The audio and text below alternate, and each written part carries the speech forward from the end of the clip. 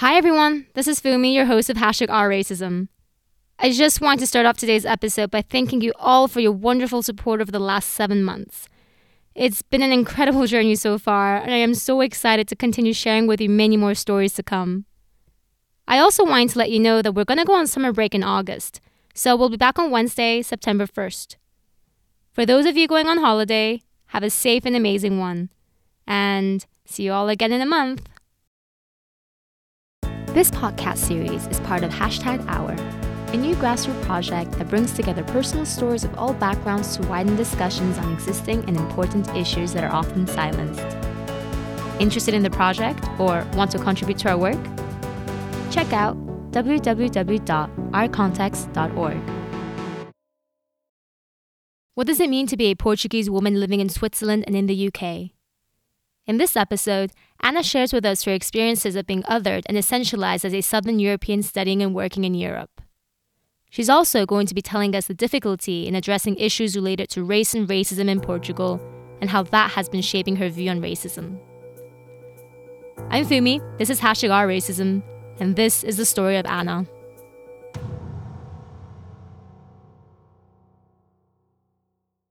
Anna is Portuguese and considers herself white. She grew up mainly in Portugal but lived in different countries such as Brazil and the UK for her studies. Because she looks white, she says she grew up knowing that racism existed but thinking that she was exempt from it.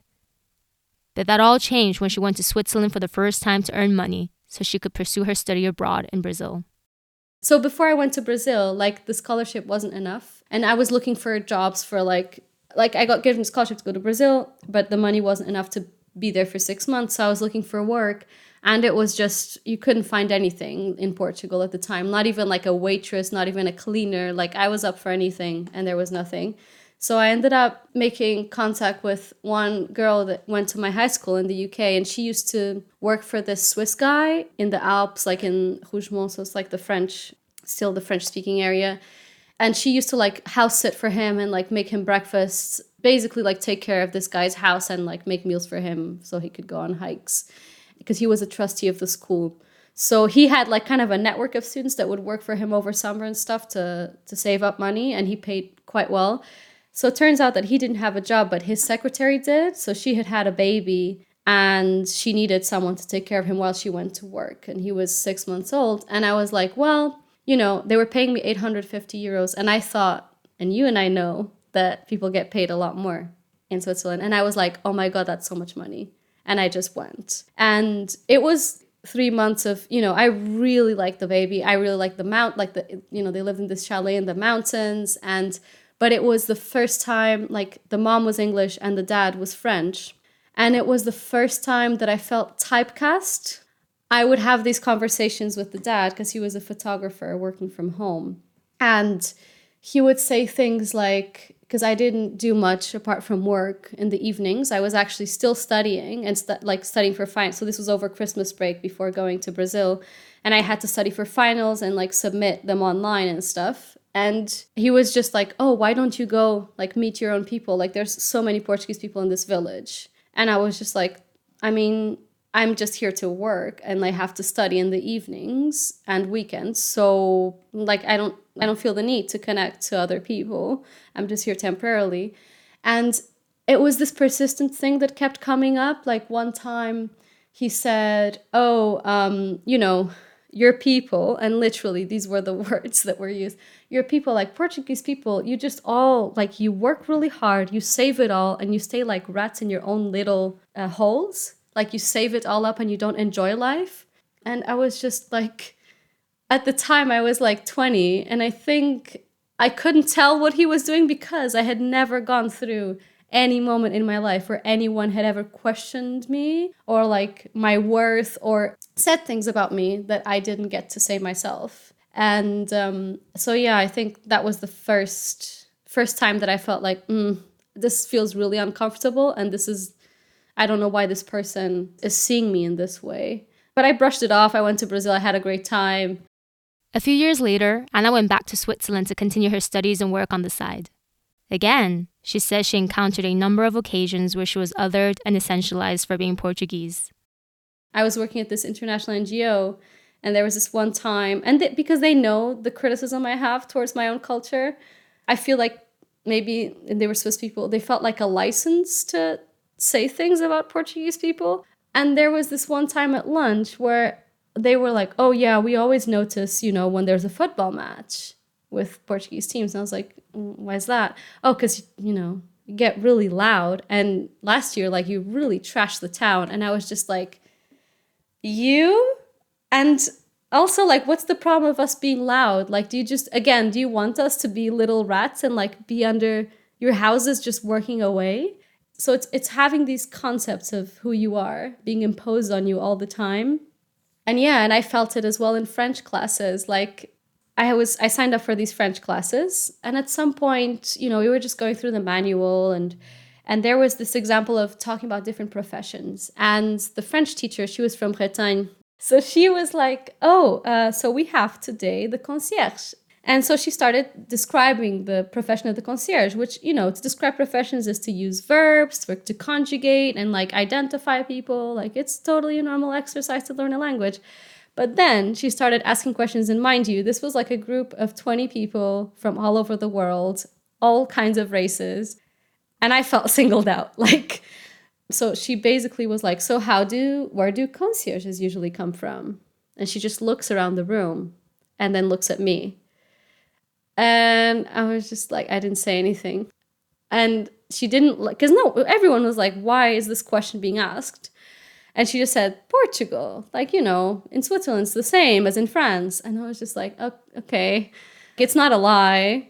I had a lot of interaction with concierges, even on behalf of coworkers that couldn't speak French in Portuguese, because it's just the reality. And then she goes to the next step. And how do they usually look?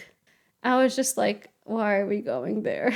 And then she said, basically she insinuated that they're usually like chubby women that have a unibrow and a bit of a beard. And I have to say to you, this is a consistent stereotype about Portuguese women, even in Brazil, that we're like town folk that have like huge unibrows and a bit of a beard. And to see that cast back at me in a classroom with people from all over the world, and where I was being like directly targeted. And she never had those remarks about anything else during that whole course. And this happened a couple times. We're like bringing up Portugal out of nowhere. And I was just like, why? Like, why me? And I think it's this feeling that some people must feel, when they're discriminated against, be it racism or, any other discrimination, is why am I being singled out? And why, like, I know I'm different here. Like, why do you need to state this in such a way that makes me feel like I don't belong? And I think it's that, like, I don't have an issue with my identity. I do have an issue with others taking that and putting it up against me and making assumptions about who I am that are not correct. And yeah, like, I think those experiences in Switzerland are the ones that I personally felt discriminated against. And I thought that I was kind of exempt, I have to say, like, until it happened to me, because I had like partners that were not white. I had like grown up in like multiracial environments. I was just like, yeah, like, I have a lot of things that I like here, but I'm not going to have any of the pain. And then I did. And even if it was a very different kind of pain and not systemic, which, like, I'm not saying that I'm oppressed, because I don't feel I am at all. But Anna is currently living in the UK. She says the perception of her as a Portuguese citizen in the UK contrasts quite differently to the way she was perceived in Switzerland. In the UK, that people perceive Portugal is as their summer paradise, and like the place they go on holidays to like unwind and relax. And that's fine.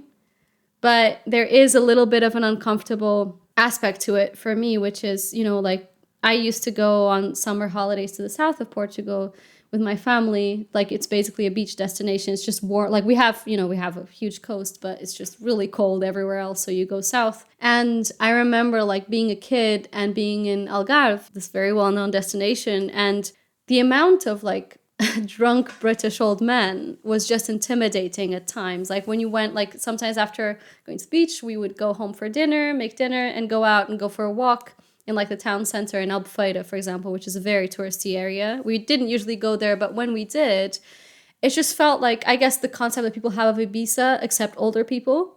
And it feels like it's where people in the UK with means go to shed their skin and shed their like worries, and totally fine that they do that. But there is kind of a huge divide between the Portugal they experience and the Portugal that most people live in. And I think that's with any holiday destination, of course, and including myself. When I travel to a country, I will not experience, no matter how much off the beaten track I go, I will never experience what it's like to live there as a person from that country. But if you go to Algarve, there's like all these British pubs, there's all these restaurants. Like I was there this summer after like 5 years of not going because I was just living abroad. And we went to this, close to the flat that we rented, there was mostly British pubs, or all the cafes and bars would cater to British people. So you'd have like even weird stuff like chicken tikka masala, which is like, why would you have chicken tikka masala in Portugal? And like they had Sunday roast, which is a huge thing in the UK, just like a lot of meat and vegetables and root vegetables on Sundays. So I'd say that in the UK, there's less of the xenophobic component in terms of, I haven't had encounters even in my school and stuff where people told me Portuguese people are like this, because I think that the people that migrate here are a lot more from many more different social and economic backgrounds than the ones in Switzerland and France. There's very well-educated Portuguese young people that come to the UK to work pre-Brexit. And yeah, like I'd say that it's a bit more of a diverse picture, and because there's so many foreigners, it's a bit more difficult for people to stereotype you. But I do feel there is a stereotypical there's this episode that's just funny. Like I don't think it's representative of everyone here, but there is this book. Like I was in Waterstones between lockdowns, a bookshop, and I saw this book that said like The Paradise of the South or something. So it's about the British. It's actually like a social study about like the imaginary narrative around the Mediterranean and the European South related to the UK, how the UK has created this narrative about the South. And I was like, man, only a British person would buy this book. Like, and then, and I was in the queue and I saw like, at least, I mean, he was just a white, tall guy. I assumed he was British, purchasing the book. So I'd say that like there is a undercurrent of, oh, you come from like a warm, sunny paradise country. And I'm just like, well, if I could have this job and the salary, I would live there. You can be assured of that. And I think that people have a misconception of what's possible in Portugal for young people and for people in general, because when they go there, it's just everything's cheap, everything's wonderful. It's like, yeah, most of us can't afford what you're doing when you're there. And most of us can't actually live in our own countries if we want longer term plans. It's just very difficult. So yeah, I'd say that it's less insidious compared to Swiss and I'd say like French interactions with Portuguese people, where it's very like class oriented and quite xenophobic. Whereas here it's more like it's as if, I guess it's like most European Sea, like Caribbean people, I guess, like we're just seen as this like happy, sunny people that live in like a really warm place that's just all year round amazing. So I'd say that's not such a negative stereotype, but sometimes it's just a little like, maybe you should get to know a little bit more and not just go to the beach every time. For the longest time, Anna had a difficult time understanding why she was perceived and treated in Switzerland negatively. It wasn't until she recently spoke to her grandfather about her experiences did she slowly start making sense of it.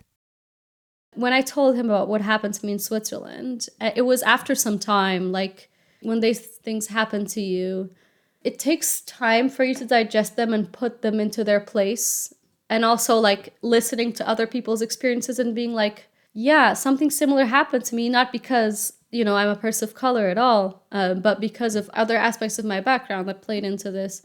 And, when I told him that, he said that he just put in a historical panorama of basically Portuguese people that migrated to France and Switzerland, where these generations were prior to the dictatorship. So these were people that were able to escape the dictatorship. You couldn't leave the country unless you were going to serve abroad in the military or to populate the colonies, as they would say, which is just appalling and disgusting. But so you couldn't leave the country, and these people managed to escape. And in France, they were called the pieds noirs because a lot of people didn't have shoes, and they like just got into like contraband vans and with merchandise and just got stowed away to France. And and I didn't know about this history of migration and how people that migrated during that time were largely couldn't read or write, because under Portuguese dictatorship, only a very, very few people went to school. And just kind of getting that shape of history fit into my own story, which is a lot more recent, really helps. But I'd say that my experiences as a Portuguese woman abroad have been validated by my family. And I think there's an understanding of that because they themselves have traveled. And I think they have felt that at some level of being, typecast into a poor country in general and as poor people, which in their case, like especially my granddad's generation, they have no problem with. Like that is his origin, and it's not like our generation where we really want to confront those things and want to have conversations. Anna says that prior to talking about Switzerland with her grandfather, she never spoke about issues of race and racism with her family or anyone. Why? Because of a persistent myth that exists in Portugal. In Portugal, we have this myth that we were the good colonizers, in the sense that, like French, Belgian, British colonizers, they usually, like, this is a myth, okay? This is not a real story. If you dig into the history, all colonialism and imperialism is awful. But, this is the national narrative we have, is that we were great discoverers, a tiny nation of ambitious people. And, we discovered the route to India, and then we went to Brazil. And what happened? We just mixed with the local people. We stayed. Whereas the French, the Belgian, and everyone else just like extracted resources, and we're good because we are mixed ourselves, first of all. And second, we mixed there and we stayed. And, we even have like our last king, he ran away to Brazil with the royal family in the 19th century. And basically he just stayed over there, and he was the one that declared the independence of Brazil. And I think like this mythology that we have keeps us from having conversations about power and racism in our own society. And, I think Brazil is a whole world apart because, they've been independent for more than 200 years. Not to say that, like, I think the racial issues they have are very much to deal with our own. But I'm no one to say, like, I lived there for a while. I've visited quite often, but I don't have a say in how things are over there. Whereas in Portugal, yeah, we just have this mythology of integration. And it's not the French kind of integration where the state is like you, where the state kind of tells you are French now. It's not a citizenship-based thing.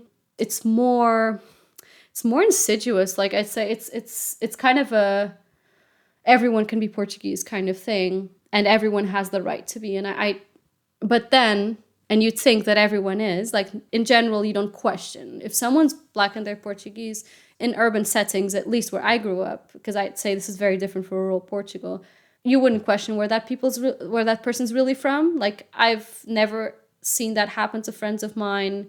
Maybe it does, but like that's not something that, for example, my own family did, or even asked of friends that I had or their own friends. So it's not like the US in that sense, but there is a very subtle way of telling people apart. So you have, like, we call them social neighborhoods. So those are neighborhoods for people that are very low on the social class end of the ladder and do not have enough means. So the state, like, it's just social housing, basically. The state gives you a more affordable rent, and they usually build the buildings for you, etc. And it's unsaid, but usually people of color and people of African descent are people that live in, social neighborhoods. I wouldn't say, like, my own neighborhood, it was a working class neighborhood, and we had a lot of different people. But the national concept of when crime happens, it is in social neighborhoods. When we had like a huge scandal when, I think there were 2 young Black men that were killed maybe 5 years ago by police in one of those neighborhoods. And our first big anti-racism discussion at a national level, like, broadcast. And you'd just be surprised by the reluctance that people have to talk about this, because they will always say, oh, I have a Black friend. My family is even mixed. Like, or Or the best is like, oh, I lived in Angola back during the colonial times, because Angola had like independence when we left in 74. And that's really troubling. Like, to feel like white Portuguese people identify with non-white Portuguese people through colonial history, and yet they think they were right, is troubling to say the least. And like within my family, there's ways that they've been othered that are not related to colonial history, but appearance, in that my granddad, for example, all his pictures as a young man, he does not look necessarily white. Like, people used to call him the Indian, and there's a pejorative term used for people, like brown people. And he just used to get called that. Do you think he was Indian? No. Was he anything other than like raised in the Portuguese countryside? No, like that's just how he looked. And yet people had all sorts of speculations about where he came from in his village, And the same with my mom. Like, she has very, very curly hair. Her skin can get very, very brown. And everyone, my dad's side of the family, was always like, oh, she's a cabrita. Like, so there's all these terms as well that people use very informally to describe mixed race people. And cabrita, I think, is just someone that's like of, a black parent and a white parent. And my mom is from both people would consider themselves, I don't think they even think about it, but would consider themselves white. And so you have this illusion that racism does not exist. We don't see color. Everyone's Portuguese. We are mixed ourselves. Like, we're not fully white ourselves. So why would we discriminate against specifically Black people? So that's the hardest. And there's only a couple books released in the last 5 years or so, which are really good, to talk about racism in Portugal and in the Portuguese national narrative. Because we talk about like the colonial wars, and we talk about, basically when we talk about Portuguese colonialism, we talk about the discoveries as if all these countries were empty before. And we never talk about cultures that existed there prior to us and that still do. I only learned these things when I studied anthropology at a bachelor's level. And I'd have to say that is a very niche decision. Like, most Portuguese people would not get access to, first, that level of education, and second, like that analysis. Against the background of her experiences, Anna has the following to say about what she thinks it takes to be actively anti-racist. I think that as someone that's like from my bachelor's, has been reading like decolonial literature and really has always been outraged during my academic studies, at least, about racism and discrimination and oppression, etc. I think when you have access to that level of education, you can kind of fall in the trap and be like, oh, I'm woke. I'm fine. I'm progressive. I check myself. And it's actually, sometimes things are very ingrained, and to be actively anti-racist is to first be willing to check yourself continuously, and not just as an exercise in like, oh, I'm so good. No, just actually look at yourself and look at how you're feeling. I still notice, like here in London, for example, there's a very big Afro-Caribbean population. And I still notice, like, even if I grew up not in a necessarily white homogenous background, even if, I've been in relationships with Black men, like even then, I still walk the street. And if there's like 2 or 3 Black men walking towards me, I still like, there's something in me that's still a little bit like, And I have the same reaction with white men here. So I don't know if it's just men in general in groups that kind of scare me, but I think there's an added layer to race in that. And so I think never assuming that you are anti-racist at all times of your life. And then the second thing is, this white person is like actually recognizing when you are benefiting and where you should be giving that up, and where your limits are as well in terms of understanding. Like, I think sometimes in the past I've tried to be as empathetic as I could, or sympathetic in this sense. But empathy, like, there's only so much you can understand through a rational conversation. And then there's the limit of experience, and like acknowledging that if you are white, you will not have gone through those things. Do not put any gender oppression on the same level. Do not put don't make it an oppression Olympics and try to relate from that place. Like, it can be useful, but when you're listening to someone, I mean, like, don't take that and be like, oh, but I can relate because if you have that space with that person and that's something that you are used to, totally fine to share completely different experiences. But if it's someone like actually having a conversation with you for one of the first times and they really just want to share, don't make it about you. And don't make anti-racism, like, don't make you being anti-racist about you being anti-racist. Like, make it because you do want people of color, Black people, people of all sorts that are not white to advance in society, and not just because you are a good person. Like, I've seen that in myself, like, you know, consuming a lot of anti-racist literature and Black culture and stuff, and being like, oh yeah, like, I know the spectrum of experience. I'm like, no, I really don't. And knowing the limit of your knowledge.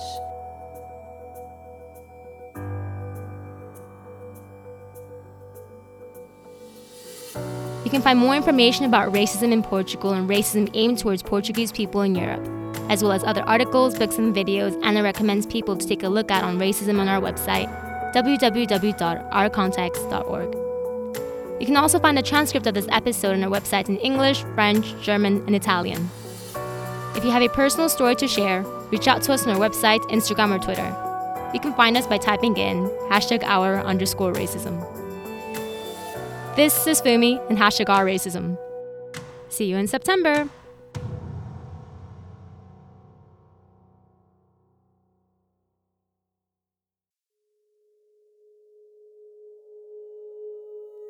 This episode was produced and edited by me, Fumi.